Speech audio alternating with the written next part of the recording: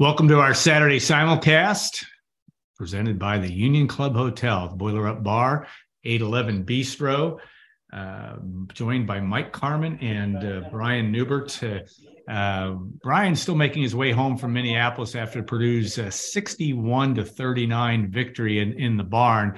I'll start with you, Brian, just in terms of you certainly documented it was an impressive performance, certainly an impressive defensive performance as well. But this is did we see a troubled Minnesota team, or really just a methodical, surgical performance by Purdue? What do you think a day later? Well, I think that you saw a combination thereof. I think, you saw Minnesota in a compromised position. They're obviously having a rough year. I think they're feeling the pains of a rebuild much more in year two than they did in year one. Yeah. They've got some injuries. Jamison Battle's banged up. They just lost Braden Carrington for a couple of weeks. But I think that reality also reflects well on just how businesslike Purdue was in taking care of this, because, this was sort of like the consummate random Thursday night in the Big Ten. It's a game nobody's got circled on their calendars. It's an opponent nobody's excited to play, probably. It's cold. The environment is less than lively, and Purdue just left no doubt. And I think that speaks to the kind of like the business-like, that's the word I keep using, the business-like approach this team has seemed to have. I think that speaks really well to their potential to be consistent the rest of the season. And if you're consistent the rest of the season, that's always a really key element to, a Big Ten championship candidacy. So I just think Purdue's approach to this game, kind of spoke volumes about what these guys were all about. Yeah. Mike, you've seen the formula for success under Matt Painter has been a number of different things this year. Braden Smith really took a big step forward. Matt Painter said after the game last night, that he wants him to shoot more, wants him to do more, but it's been Fletcher Lawyer, it's been Braden Smith. These two still the same storyline of really that giving Purdue that high end potential. But how did you look at last night's game and put it into context? Well, just like Brian said, they just come out and took care of business. They did it without Edey getting a double-double. Yeah. They did it still with, probably a few too many turnovers, but their constants this year have been rebounding, especially on the defensive end. Here recently, they've hit enough three-pointers to keep the floor balanced. And, Braden Smith is doing what Braden Smith does. And, they're still getting solid contributions from other players. I thought, Brandon Newman did enough last night off the bench to give him a bit of a spark. I thought maybe other bench players would maybe round into form a little bit more because eventually they're going to need some of these pieces off the bench for whatever reason. Edey foul trouble, Caleb first foul trouble, somebody tweaks an ankle, whatever. They're going to need some of these pieces off the bench to get to the finish line of where they want to be. And I thought, maybe last night would have been an opportunity for some of those guys to maybe shine a little bit more, but you also get in the game where Minnesota can't score. Yeah. So you go out and win the game, and then you try to deal with that another time. Yeah. Brian, you look at and there's obviously when you hold somebody to 39 points, which is pretty, it goes back to World War II, I think, since the last time that happened. But in the Big Ten game, you look at this and say, is that defense, is it attention to detail? You break this game down as well as anybody, but is it what has made Purdue just so much better defensively? Obviously personnel, but what is that big sea change from what we saw last year? Maybe is it just the makeup of this basketball team? Well, there's two big things in my opinion. One is Zach Edey. I think he's having an unbelievable year defensively, and I don't know if you possibly could have had more of a defensive impact on a game as an individual player than he had yesterday, because he won the physical battle with Minnesota, and he dominated the psychological battle with Minnesota. You could see them. You could see like little thought bubbles over their heads. Where's Zach Edey? Where's Zach Edey? I think on the very first possession of the game, they kind of isolated him in a dribble handoff, and he stood it up and he blocked it. And then 2 possessions later, that same guy got the ball one-on-one or against him around the basket and then just kind of threw the ball in the stands. But I think the other part of it is this team pays attention. This team listens. And there were a couple of occasions yesterday where both Fletcher Lawyer and Braden Smith made really good rotations to either steal the ball or deflect the ball. One of them resulted in a Minnesota layup. It was just a fluke, but those guys know what they're doing. They pay attention. They carry out details. And I think that sort of attention to detail is a huge difference, obviously, between this year's team and last year's team. Had last year's team had just a little bit of that, all things were possible. And this team has a lot of it. These guys listen. They're really thoughtful. They're really mindful. They think beyond themselves as players. And I think that's a big part of the reason they are where they are. I think Ethan Morton's had a really good year defensively. He did a great job on Jamison Battle yesterday. I think Zach Edey he won't win Big Ten Defensive Player of the Year because he won't have the counting stats. He won't have maybe the reputation, and he'll probably be Player of the Year anyway at this rate. And you probably wouldn't give both to the same guy. But I think he's as impactful a defender just by being out there as probably anybody in the league. Yeah, he was dominant in a number of different ways. All right, Sunday's game, Mike. Maryland, we saw a Maryland team. I know that, again, it's apples and oranges. I get that, but it may be an example. Last year, they come in and a crazy end to that game, as I recall, with Matt Painter. Purdue had to sneak out against a team that was in transition. My point is, Purdue still needs to keep its head screwed on, obviously, but what do you see as a landscape, not only starting Sunday, but also down the road for Purdue? Where are the minefields, or is it just a game-by-game challenge for the Boilermakers as they move forward in the schedule? I think every game is going to be a minefield just based on the opponent. I mean, Maryland, for example, how many days ago did they get trashed at Michigan and then come back and beat Michigan? And then Purdue's got Michigan, a team that they've really struggled with in Ann Arbor. Then you're coming back with Michigan State at home. That game is still going to be fresh in everybody's mind. So I think every game is just, it's kind of, it is a minefield, and you've got to take care of your business there if you want to get to the end. But Purdue's still in a pretty good position because of how they've approached things, especially on the defensive end, as Brian talked about. I think last year he had guys trying to make big plays on defense when they didn't need to, but now everybody seems to be connected and tied together as far as what they're doing defensively. And Ethan Morton has a really good year defensively. I don't think you look at the Michigan State game and say that, well, he didn't do his job. He ran into a guy that was really good and really hot and was making a ton of shots there. But you look at what happened at Penn State or at Philadelphia when he kept Pickett under control in the second half, and he's done some other things throughout the course of the year where he gives them that ace defender. But it's not only him, but I think everybody seems to be on the same page defensively, which makes them a better team than they were last year on the defensive side. But it also gives them an opportunity to be in every single game because they're not going to be forced to outscore people. Yeah. Brian, in the landscape as well for you, you look at Illinois starts to, maybe has addition by subtraction and starts to look like a team. And I know Purdue doesn't even play Illinois till the 5th of March, but what do you see as in terms of, what will be the biggest challenges for this team moving forward? Not only just the opposition, but the rest of the conference schedule.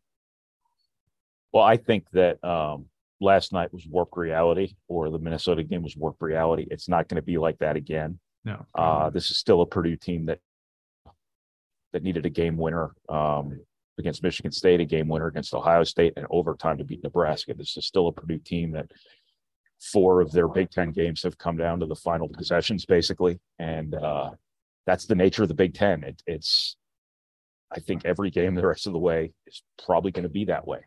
And it's just a matter of Purdue doing enough right and being solid enough and being good enough in those moments. And everything they've done so far suggests they can be. Even the Rutgers game, they did a lot of stuff right down the stretch to win that game too, and they just didn't because Rutgers made one more play. I think that where I think the significance of Minnesota lied was just how Purdue didn't screw around. Purdue didn't say, okay, we can just give 70% tonight and skate by. Purdue last year would have. And I think that that's what I was getting at before about how that speaks to their ability to be consistent. Yeah. And I think in a league where, outside of Purdue, based on Purdue's body of work here, I don't know who else is good. I don't know if Purdue's greatest adversary in the Big Ten race is yet to reveal itself. It looked like it was Rutgers there for a while. Rutgers has since lost some games. Now, I think it bears mentioning that they had a game at Ohio State taken away from them by the officiating in December that would, have them one game back of Purdue and not 2 games back of Purdue. But everybody's beating everybody else. And, if Purdue can just be consistent the rest of the way and everybody else keeps kind of cutting each other up enough to where it's this big middle in the Big Ten of everyone who's like 500 or a game above or a game below, Purdue could just kind of play out the string there. And, but they have to be consistent. They have to avoid that. They have to avoid that occasional no-show game. But they just have to make everybody they play in the Big Ten earn it. And so far, I should say anybody that beats Purdue the rest of the way, Purdue's going to have to make them earn it. And every indication here so far is Purdue's going to do exactly that. Yeah. All right. The narrative, Mike, that the Big Ten, because it only has, I guess it technically had 2 ranked teams this week. And I know the talk about the Big 12 and the SEC, et cetera, but it's not a competitive league. We're not seeing that. I mean, we're seeing still these knockdown, drag out games between teams that may not be ranked. I mean, how do you see Purdue's landscape and maybe the effect it could have on Purdue ultimately in NCAA seeding time? Well, I mean, the landscape changes every night because, last night Indiana goes in and throttles an Illinois team that had appeared to straighten itself out a little bit, right. But Trace Jackson Davis had a monster performance. Right. So I mean, you could get a team like Indiana that could get hot, and Purdue's going to see them in a couple weeks down in Bloomington. And you've got, Rutgers is still a solid team. I mean, the guy that hit the game-winning shot against Purdue went 1 for 30 last against Michigan State. Yeah. In that game. So, I mean, he'll get that straightened out. It is going to be jumbled, but Purdue has an opportunity to separate itself, continues to have that opportunity. And, as Brian said, as long as they stay consistent, they're going to be at the top and teams are going to have to come take it from them. But they probably got another loss or 2 coming up just based on, the schedule and just who they're playing, when they're playing. Yeah, all of those factors certainly will play. Just even mindset about themselves, and then go from there. All right. Yeah, go ahead, Mike. Yeah, I'm just saying, Brian's being called. Your attention. Yeah, right. All right. It's probably budget rent-a-car looking for me. I didn't know they have 2 different terminals in Minneapolis. I've known this forever.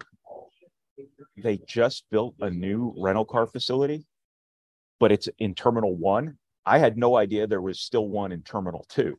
Yeah.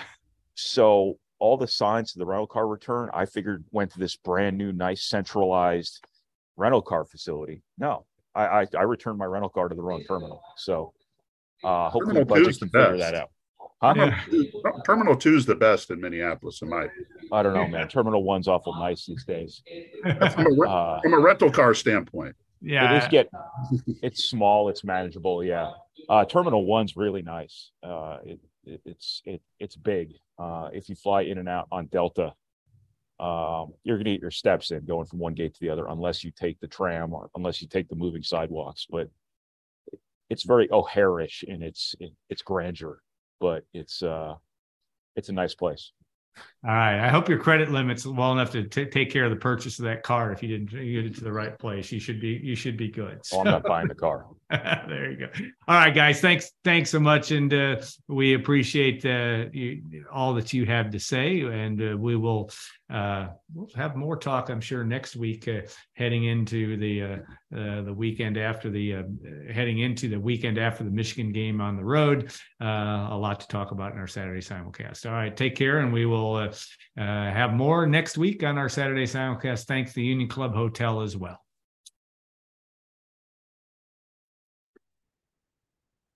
For the second part of today's Saturday simulcast, I'm joined by Tom Dienhart as we talk about Purdue football, transfer portal, etc. Again, thanks to our sponsor, the Union Club Hotel, on this Saturday simulcast.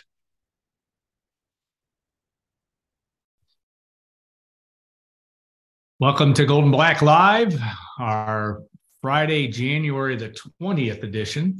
And joined by Tom Dienhart. I want to thank our sponsors, XXX, on the hill but on the level, of Purdue tradition since 1929, State Farm agent Trent Johnson at trentismyagent.com.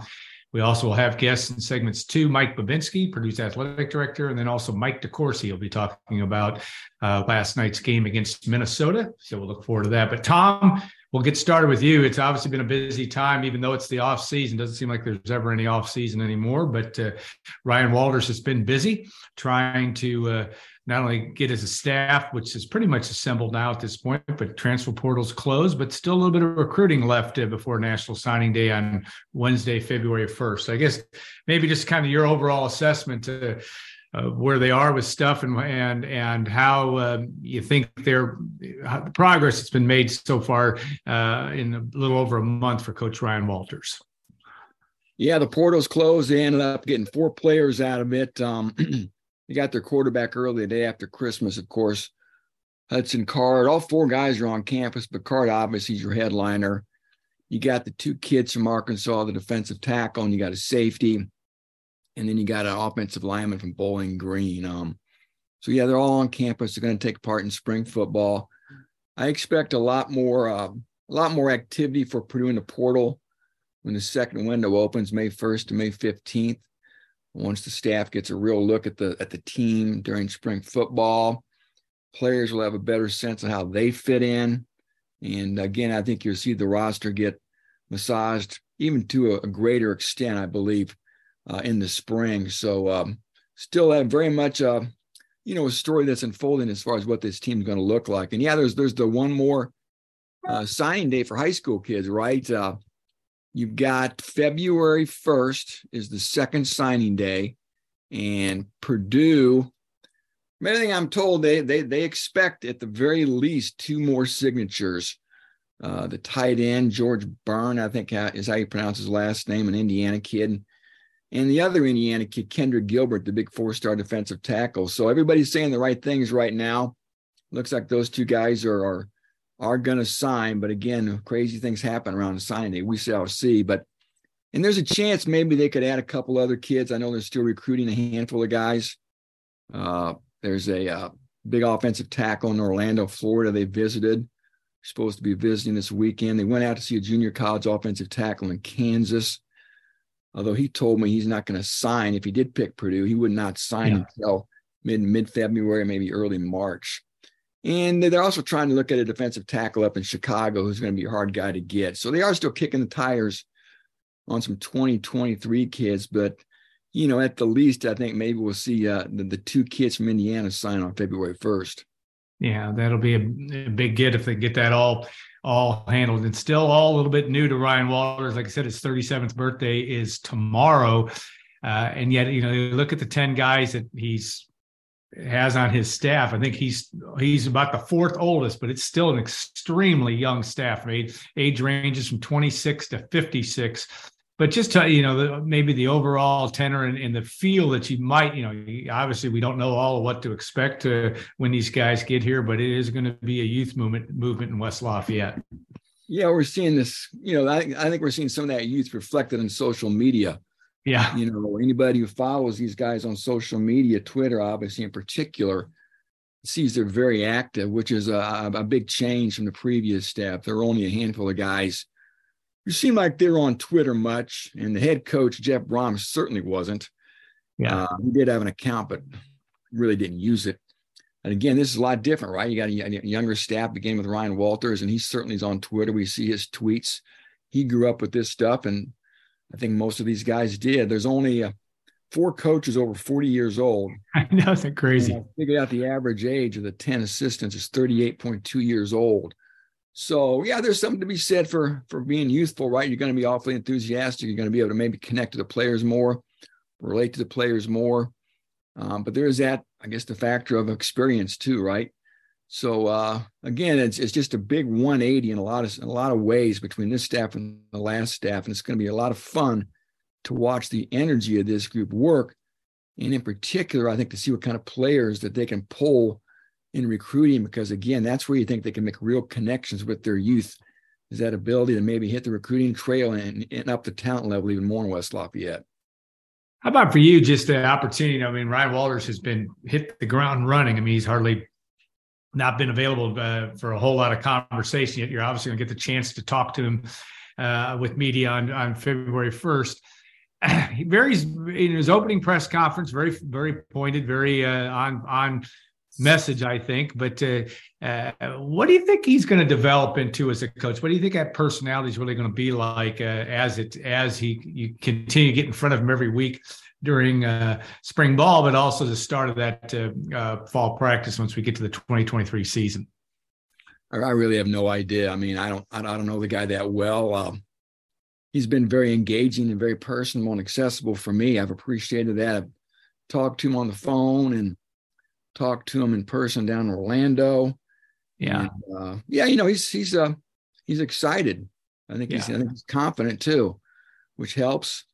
And you got to believe in yourself. That's number one. And but again, it's just an all new territory for a guy who's never been a head coach before, never sat in the biggest chair in the room. And you're now the boss, right? You can't be everybody's friend. You got to be a decision maker, and on it goes. There's a lot to learn. I can only imagine being a football coach at a Big Ten university. So, I think again his staff has got to help him out. I think while some of these guys are young, some are young with some good experience. I think Kevin Kane, the defensive coordinator, is a guy with some coaching chops already. He's been a coordinator at a couple places. I think he can be a great asset. Let Ryan maybe focus on coaching the team while Kevin Kane runs the defense. And, I think Brick Haley, the oldest guy on the staff, 56-year-old defensive line coach, has been around the block, was at Missouri for a long time and coached a lot of good defensive linemen there. So you got to rely on those people around you. And we'll see what type of a leader and a coach Ryan Walters is. Is he a delegator? He's a micromanager. I think those are stories going to have to be written for us. And I guess we'll find out as we go along here. Yeah, no doubt. It's going to be an interesting thing to watch just because enthusiasm gets you a long way. I can't remember a coach. I know they have one under the age of 30. I think Mike Hankiewicz came in way back when at age 29 on Jim Young's staff way back in the day. But really going to be interesting. And maybe that is the niche that could separate Purdue a little bit. One question I always had on transfer portal, obviously, there's two time frames for it. Do you always think that Purdue will be where it sits in the marketplace, will always be more looking at guys in that second wave? Or is that or any rhyme or reason? I mean, obviously Purdue has commitments, portal folks coming in now, but do you think it'll always be that case where it'll be after spring ball in that second window where Purdue will do most of its damage? It seemed that was that way under Jeff Brom as well. I don't know. I think it's going to vary from year to year. I think more players are probably available in that first window than in the second window. So I think it'd be even maybe a little bit more competitive in the spring if there's fewer players available and more schools still looking for players. So we'll just have to wait and see. I think your team changes from year to year, and that may change your shopping needs and when you want to do your shopping. But without a doubt, right, you're always going to have to be active in the portal in this day and age. And just going back to recruiting too, then this staff is sort of pushing Purdue into some areas that haven't been in a long time with some of the connections these assistant coaches have. We've seen them in Illinois, obviously down in Cincinnati, Atlanta, dipping back into Florida too, Wisconsin, Michigan, even out to California. We're seeing him dipping more into Texas, I think, now than Jeff Brom ever did. Obviously, Graham Harrell's got connections down there. Ryan Walters does. Matt Maddox, the offensive line coach, came from Texas San Antonio. And even in Missouri a little bit, over to Kansas City with Kevin Kane, who grew up over there, Joe Deneen as well. Both those guys were Jayhawks. And I know Kevin grew up over there. And into St. Louis, back into St. Louis with Corey Patterson in particular, was a high school coach, a very good high school coach in St. Louis. And they really haven't been in St. Louis since the Joe Tiller era. They tried. I think Braun tried with Chris Barkley, never got any traction. But I think they want to try to come back into St. Louis and maybe farm some of the talent there. So again, Brick Higley can probably help him too, the old Missouri defensive line coach. And also we have a former Boilermaker on the staff. The last hire, Lamar Kennard, a former walk-on defensive back, got to Purdue in 1996 and earned a scholarship. Part of those really fun early Joe Tiller teams. Lamar is back in West Lafayette, came from Miami of Ohio. So I know he's really excited to be back at his alma mater. Yeah, Lamar has had a chance to do an interview with him at Arnie's birthday Zoom not too long ago. And when he was at Miami, but he's going to bring some energy, but also brings a guy that really had to dig deep, to get an opportunity to play. And he did. I mean, he played a great deal, especially on that 97 team, as I recall, the team that was the big turnaround season for Purdue, winning 9 games. And where he comes from, and he's one of the elder statesmen, actually, of this group to some extent. I mean, that's what's also. Second oldest guy, 45 years old. Even the strength coach, Kiro Small from Michigan's a young guy too. So, the youth just permeates the entire coaching staff. And maybe somebody will do the research this year. It'd be a big project, but boy, I'd be hard pressed to think there's any staff, not just in the Big Ten, but in America, that's going to be any younger than this staff. Yeah, if you said that average age of 38.2, that's we'll have to put our best man on trying to figure that one out. Yeah, places like Dallas, Joe Tiller had a lot of success down in Texas as well. What do you make of that, though? And you know a lot more about this than I do, but coaches tend to go to places where they're from. I mean, is that, and there's talent everywhere you turn, but is that what you see? You kind of pointed that out, that it's a lot of these guys are going to home base to begin their process of not only getting high school talent, but maybe even portal talent down the road. You got to know where you go, where you and have connections, right? Go where you know people, and again, that's typically obviously where you're from, and there's that comfort zone, and those relationships are already established, right? So there's a level of trust between the assistant coach and the high school coach. So that's the beginning to start in any type of recruiting relationship with a player. So, I think you're right. Joe Tiller, my goodness, going into Texas was such a big part of making those Purdue teams great, right? I think Montreal Lowe was from down there. Obviously, Drew Brees, Brandon Villarreal. On and on. I'm sure I sat here and thought for a while, I could think of a bunch of more Texas kids, but I talked about Graham Harrell. He's a Texas kid, and this tight ends coach too, Seth Dagey, was a quarterback at Texas Tech, like Graham Harrell too, a Texas kid. So, and I talked about Kevin Kane. I mentioned he is from Kansas City, but Kevin Kane was the defensive coordinator at SMU in Dallas. So. You're right. I think you go where you know people, and going into Texas is never a bad thing. There's a lot of great football players down there. Texas A&M, and Oklahoma can't get all of them. As we've seen, Purdue's been able to pull out some really good kids from the Lone Star State over the year. Yeah. All right. One question I wanted to ask is, when you and I had a lot more hair, we used to go to Ross-Ade Stadium as young men and young boys in the city of West Lafayette. You ever thought you'd see a tunnel there? Now they got that part. We've seen some pictures already of that. It's going to come to fruition. I'm still amazed. We'll ask Mike Babinski in the next segment about just how that progress is being made. But I don't think I've asked you really what you make of that the tunnel idea, and maybe bringing a little bit more personality to Ross-Ade Stadium. It seems to me it might have the ability to do that. Yeah, exciting. I think it's going to be a great addition for the players, really. It's for the players. I know there's a safety element to this too, but it's going to be really cool. Anybody who's familiar with the tunnel walk at Nebraska, what they do at Wisconsin in their tunnel, the big parade, the walk up down the tunnel from the locker room to the stadium, it's really cool. Sometimes you have TV cameras follow them. You can see the walls and the build up and then the blowing out and then that tunnel. I think it's going to be great. So again, like I said, safety was a major reason, or probably was the reason for doing this. But not only will it be a safer way for the players to get to and from the facility to the stadium, but again, like I said, it's going to be cool for them from an experience standpoint to have that tunnel too. And then I saw some pictures of the south end zone. It's all gone. Yeah. It looks crazy. And I'm really eager to see that start to take shape here over the next few months and see what that looks like too. We've all seen the renderings, but boy, to really see things come to life and come to shape before your very eyes, it's always exciting. So yeah, it's always great when you're investing in your facilities, and should make for a better game day experience for all the fans too, right? And too, I remember the students are going to be moved down there. Right. I think the band's going to be down there. You know, it's supposed to look like a cow catcher at one point. So yeah, it's just going to be neat to see what it looks like come September. Yeah, I think it's just a good time to have it done. I mean, you have a new coaching staff come in. It's a whole new deal. Yes, the college sports landscape is all different as well. But, yeah, there's bleachers sitting out there. I know Chris Collar from Don Collar's son works at WLFI was talking to me yesterday about hey, let's go get to see, can we get some bleachers?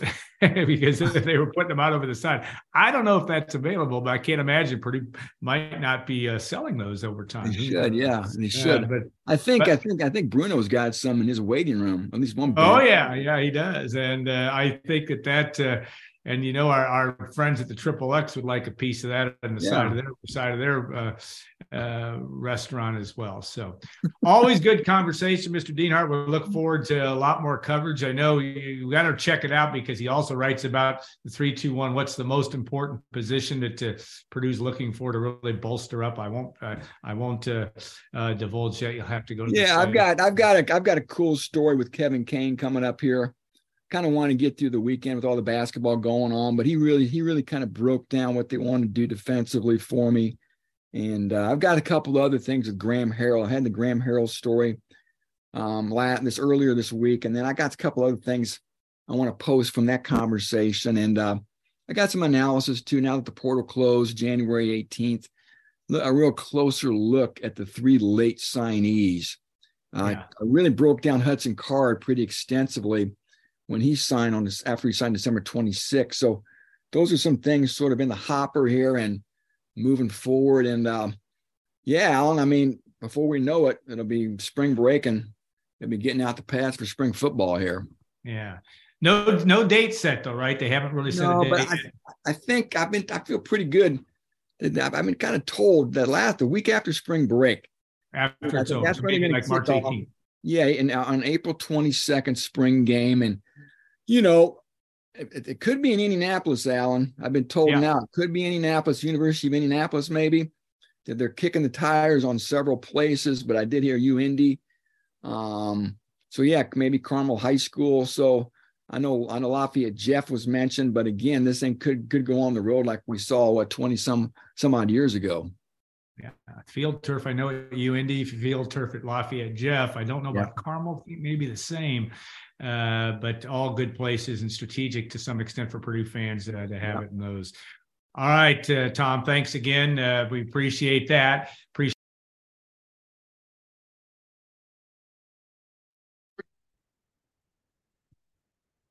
look forward to next week's Saturday simulcast as we put an end to this one. Thanks so much to the Union Club Hotel, to Brian Neubert, Mike Carmin, and Tom Dienhart. Have a great rest of your weekend, everybody.